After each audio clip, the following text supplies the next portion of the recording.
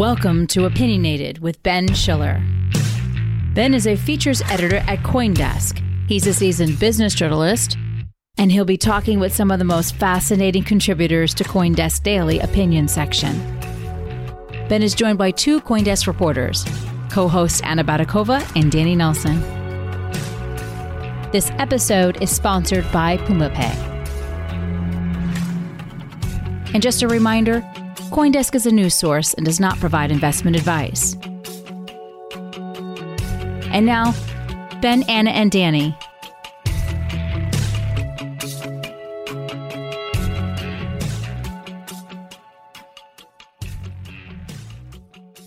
Hi, welcome to Opinionated. I'm Ben Schiller with co-hosts Anna Baydakova and Danny Nelson. How are you guys? Hello, Ben. Good. Today we're going to discuss a really hot topic in crypto, which is the electricity use and climate impact of cryptocurrencies, which are known for being particularly energy intensive, particularly Bitcoin. And of all the sort of controversies in crypto, and there are many, this debate might be the most contentious and confusing. So we're going to try and cut through some of that noise and that misinformation by bringing in someone who actually knows what they're talking about. And that is Jonathan Koomey, who is an expert in the environmental impact of IT and has written extensively on this topic, including a report for Coin Center, the DC think tank, which was entitled Estimating Bitcoin's Electricity Use, a Beginner's Guide, which is a mercifully clear-eyed look at this topic, highly recommended. Anna is going to lead the discussion today, so take it away, Anna. Thank you, Ben. And thank you, Jonathan, for joining us. Indeed, probably the Bitcoin electricity use and environmental impact is one of the hottest debates around crypto now, hottest in many senses. And you've written a lot about that. You've written some scientific papers, you did analyze other people's research on that. Can you just briefly tell us about your academic and researcher career and how you came to study things related to Bitcoin? So thank you very much for having me as a guest. I've been studying information technology and its environmental impacts for about 30 years. And I started first looking at the Energy Star program for computers that was created by the Environmental Protection Agency in the early 1990s.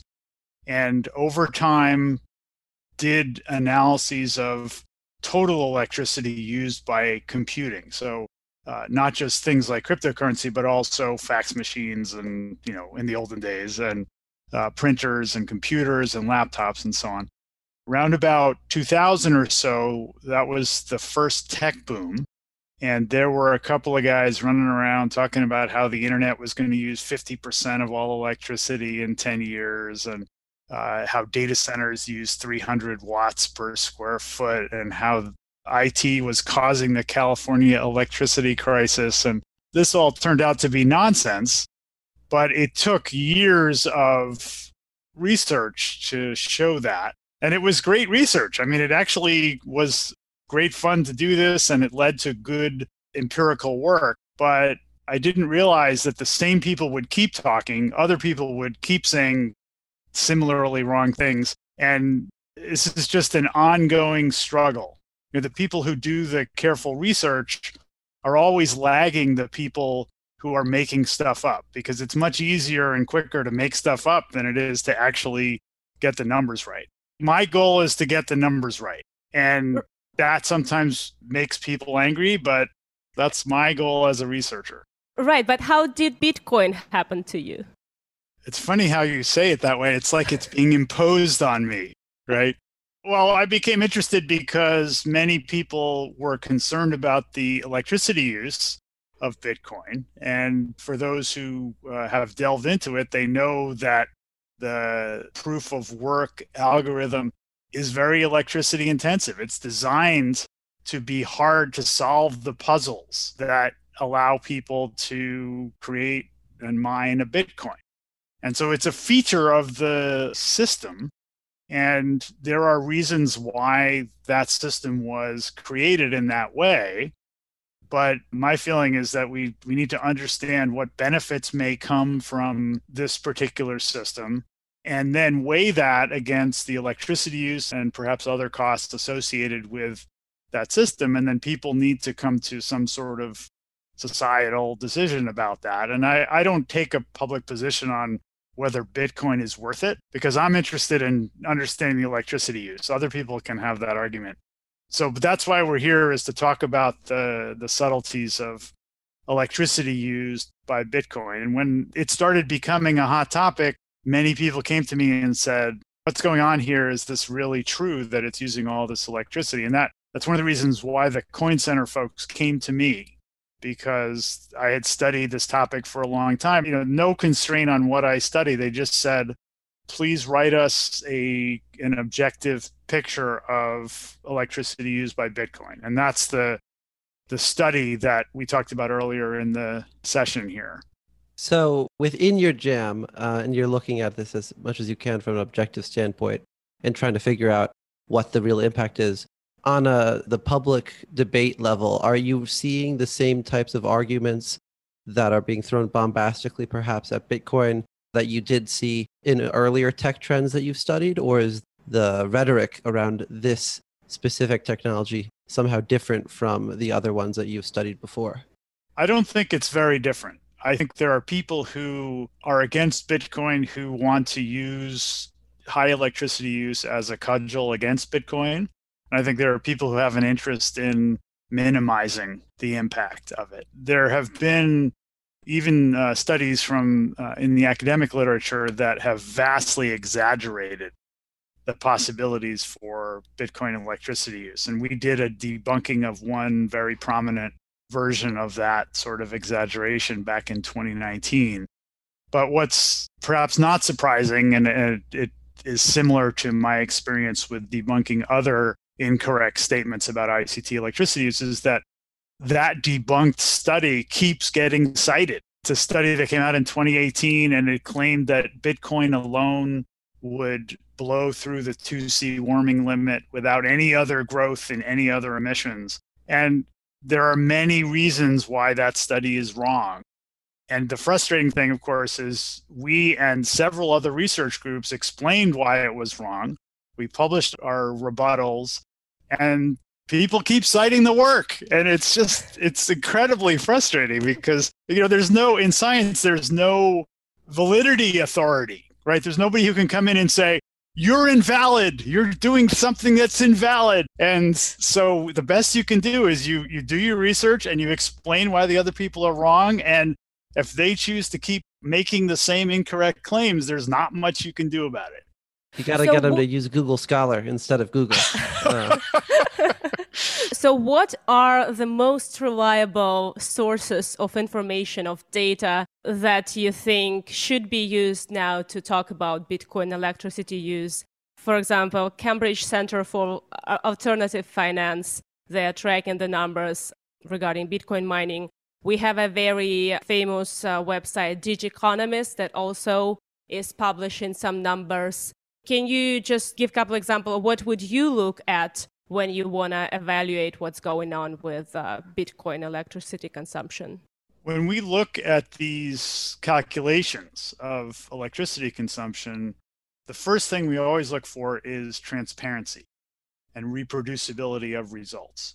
So can someone from outside look at what's been done to calculate these numbers and then to reproduce that calculation themselves in a way that satisfies them that it is what it says it is?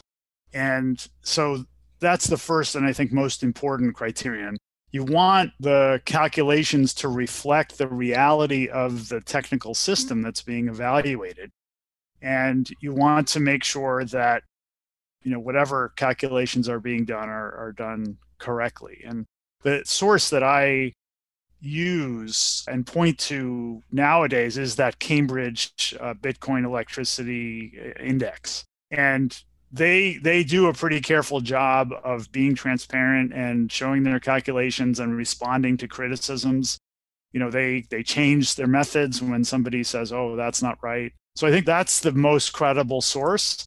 And that's what I always point people to. So that's where I would start. They give 3 estimates. Every day they update. Every 24 hours they update. They give a best estimate, they give a low theoretical estimate, and they give a high theoretical estimate. It's a standard practice in estimating scientific or engineering parameters is you give a kind of range, like low to high, give an uncertainty range. But the uncertainty range is a factor of 10. So the high estimate is 10 times bigger than the low estimate.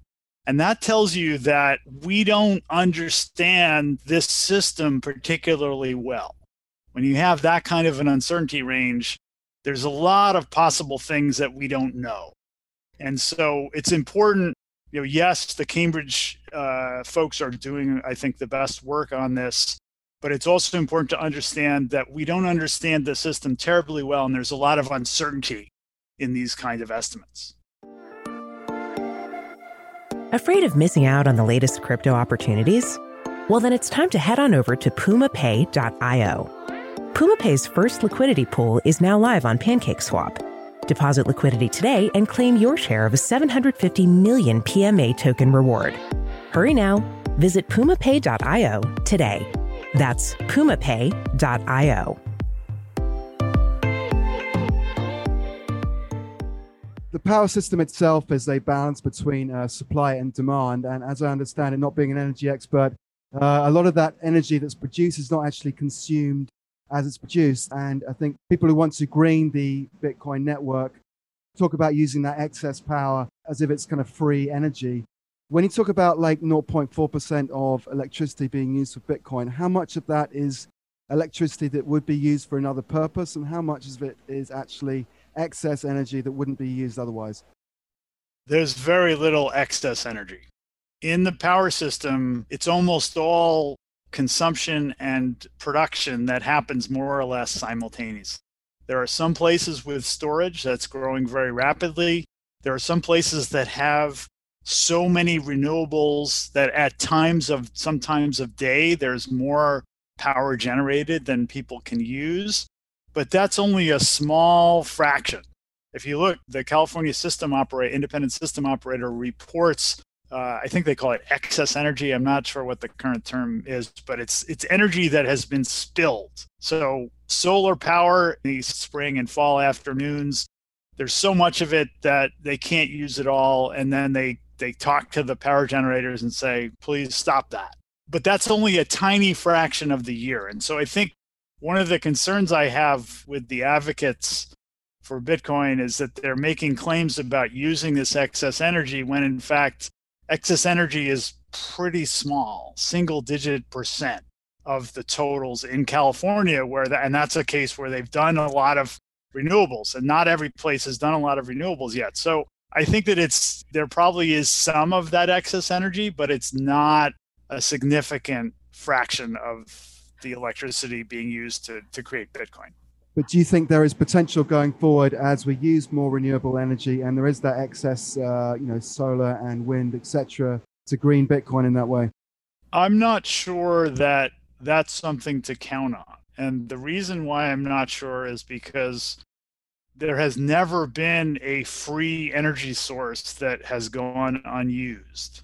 So there's going to be technology that people develop to tap that free energy or cheap, negative cost energy. They're going to build more storage. They're going to figure out better ways to operate the system. They're going to put in a lot more transmission.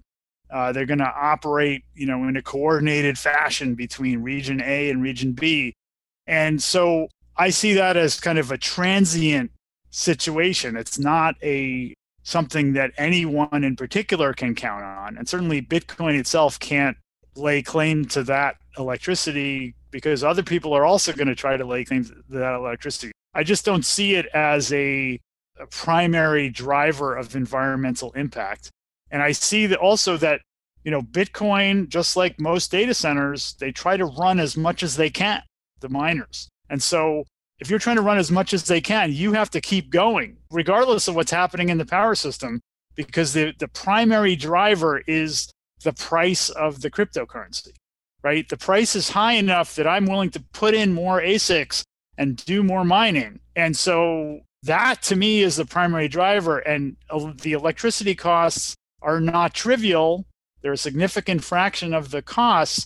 But if the price is high enough, I don't care. I'm going to keep mining. And the more I use my capital equipment, of course, the more value I can generate from that capital equipment, and that allows me to amortize the capital costs over more value generation. There's a capital cost argument here. It's not just about energy costs. It's that they're investing in these ASICs. They want to get as much out of them as possible. And energy is one factor in that calculus. It's an important factor, but it's not the only factor. How do we know that this excess, quote unquote, energy is a tiny fraction of the entire generation? Are there other ways to check you can that? go to so you can go to the California Independent System Operator. Then that's the institution who's responsible for running the California power system. And they give data on spilled energy, on energy that has been kind of shunted aside and not used. And it's a tiny fraction, single digit percent in any particular time period. That's the data that I'm familiar with. Different places, there might be different results, but California is definitely a leader in this area, and the data are out there for anyone to look at. Now, on the other side of that argument, is there any truth to the notion that I've actually heard this from a friend of mine who works for a power utility company? So I'm inclined to believe him because he doesn't really have a stake in the whole Bitcoin argument, but he says that the excess demand or the demand for more electricity that is caused when you bring all these mining units online could actually help speed up the utility companies' push toward renewables because they need to find a way to meet all of this extra demand. Have you heard that argument before, and is there any truth to that way of thinking and approaching this? I've heard that argument. I don't really buy it, and I don't know that Bitcoin itself is any more of an incentive than any other increase in demand. In some places, there are still people trying to build coal plants, and certainly people trying to build gas plants. So the question of what they do next, so let's say there's an increase in demand, which power plant they build, it doesn't have to be renewables. Mm-hmm. The economics are pretty good now. Actually, renewables plus storage tend to be competitive even with gas plants nowadays, but there are many institutional factors pushing people towards more conventional investments in the supply side in a lot of parts of the world. So it's not necessarily true that an increase in demand will necessarily lead to an increase in renewables.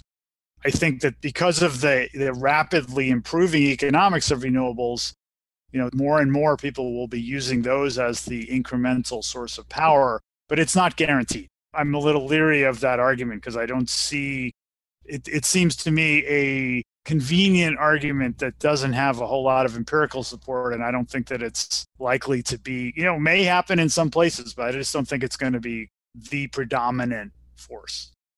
Talking about renewables and convenient arguments, I often hear from the miners that the cheapest electricity available now is hydropower, in fact, in many places. And when we talk about hydropower, the dams are often located in the place where there is not many cities around them, not many people using the electricity, and that transmitting that electricity to other places is kind of costly. You can lose energy. So it makes a lot of economic sense to build mining facilities around those hydropower dams so that they use this clean hydro energy, which otherwise might not be used, can be wasted or just stay idle. What do you make out of that argument? In the early days of the data center industry, there were many big operators who preferentially located their data centers near hydropower. There are precedents for that, but there's a limited amount of hydropower.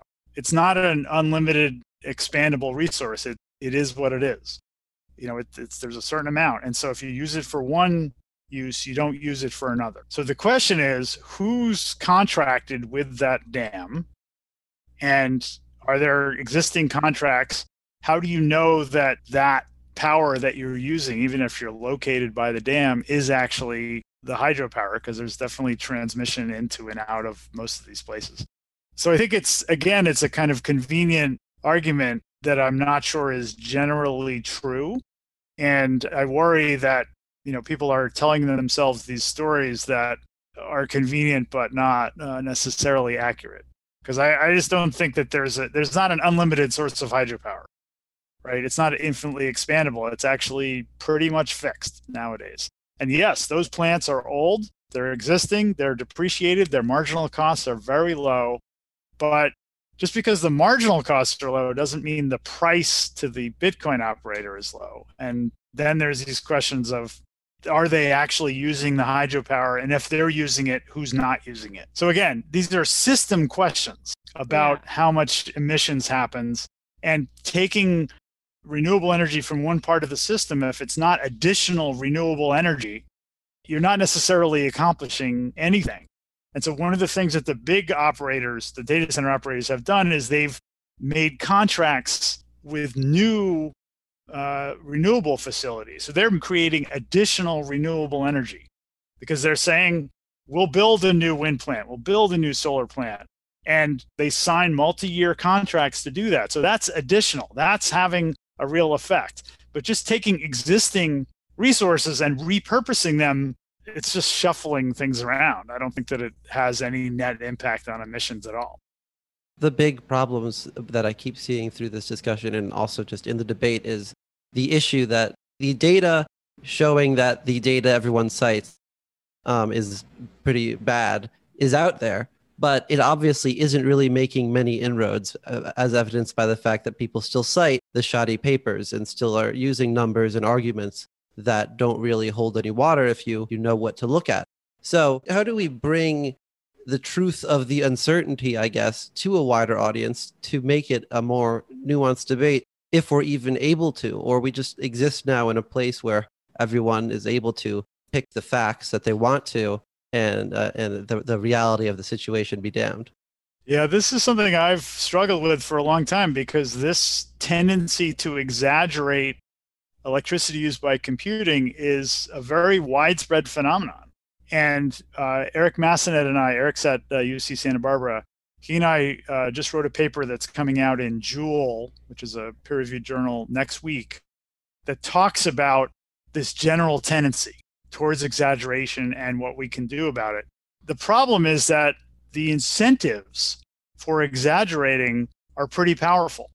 Because number one, it's easy to make stuff up. Number two, if you make stuff up, you get attention.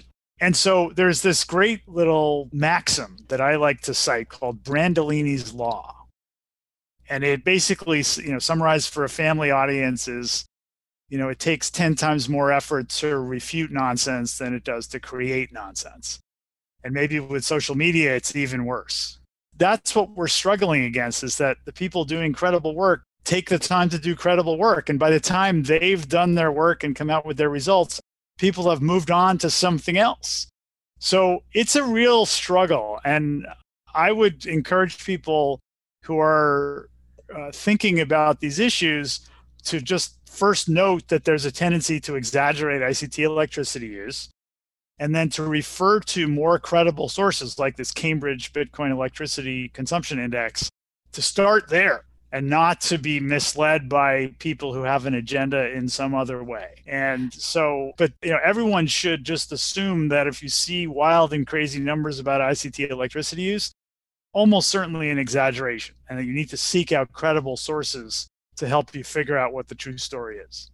Another thing that often happens in this discussion, particularly from the Bitcoin side, is that Bitcoiners like to compare the energy use and climate impact of Bitcoin with the established money system. Do you think those comparisons are valid? Because it's kind of getting at that kind of more normative question about whether you think Bitcoin is a kind of viable or worthwhile experiment. This is a great question.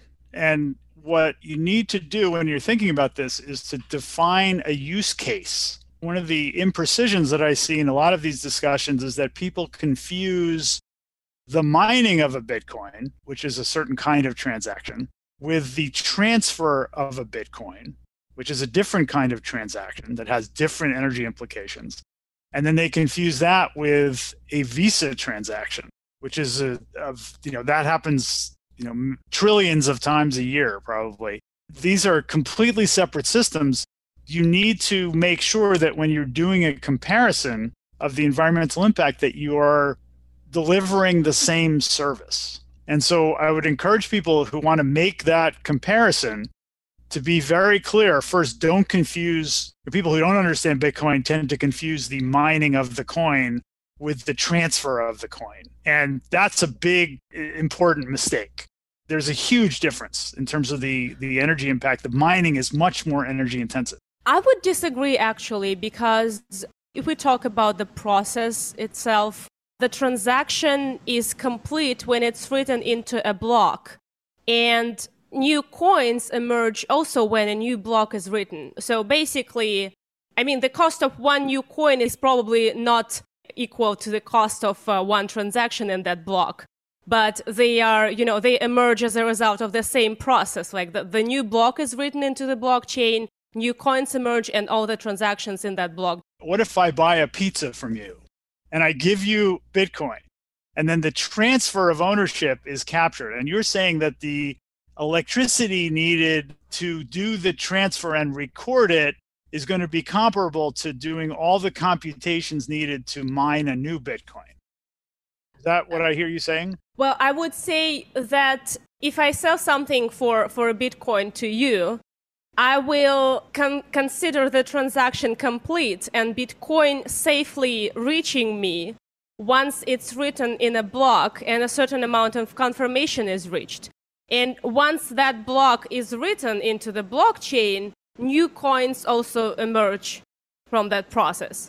So I mean, the miners are doing the same work, right? They're writing that block into the blockchain, and as a result, I have my transaction confirmed, and the miners have their coins minted. Okay, yeah, so this is something that I don't think I fully understand the distinction you're making. And so this is something that we can delve into more. Okay. But that's a separate question from whether either of these kind of transactions is equivalent to a Visa transaction. Oh, yeah. And so I see a lot of careless comparisons of those two things when they're not anywhere near equivalent. And so I would encourage anyone who wants to make that comparison to define a use case, a service being delivered, and very carefully make sure that the service being delivered on one side of the calculation for Bitcoin is the exact same service being delivered by Visa. Don't compare apples to orangutans, right? It doesn't make sense. And so that's why I get frustrated a little bit, because I feel like there's a lot of carelessness in these kind of comparisons. So just define the service, make sure it's equivalent service when you're doing a comparison like this. So then for the, if we're trying to have the equivalent service, so we're doing apples to apples instead of apples to oranges, would it be that would Visa, the best thing to do to compare the impact of Bitcoin mining to Visa be how much energy does Visa use as an organization to exist? Because if we're going to think about, what is the purpose of Bitcoin mining? It's to keep the whole system going to an extent. And it's different, as you're saying, from the actual impact of me doing a transaction in Bitcoin with you.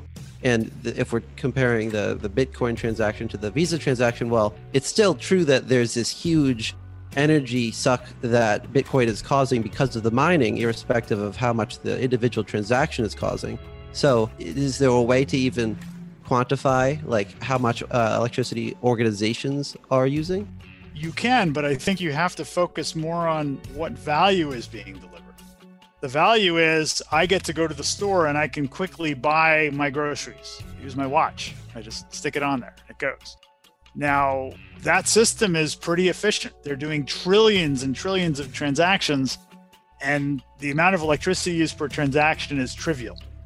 So if you're going to do a comparison like this, let's figure out something equivalent. But I'm not sure that looking at the total amount of the system is necessarily a comparison, because I'm not sure again, the service that you're comparing has to be the same. The Bitcoin network and the Visa network are doing two completely separate things as far as I can tell. So I'm not sure that you can compare them in any sort of a sensible way. Thanks very much, Jonathan. I think we need to wrap this up now. Thanks very much for coming on and explaining all these issues that are very, very complicated, and we're going to be around for a while still. You can check out Jonathan's work at Koomey.com, that's with a K, and we'll post his links on the show page as well. Thank you very much, and thanks to Anna for leading this, and thanks to Danny. Thanks so much for having me. Thank you for the thought-provoking chat, Jonathan. Cheers. See you next time. You've been listening to Opinionated with Ben Schiller, Anna Badakova, and Danny Nelson, with guest Jonathan Koomey. Today's show is produced, edited, and announced by Michelle Mousseau, with music by Ender. Have any questions or comments? Send us an email at podcast@coindesk.com or leave us a review on your favorite podcast player.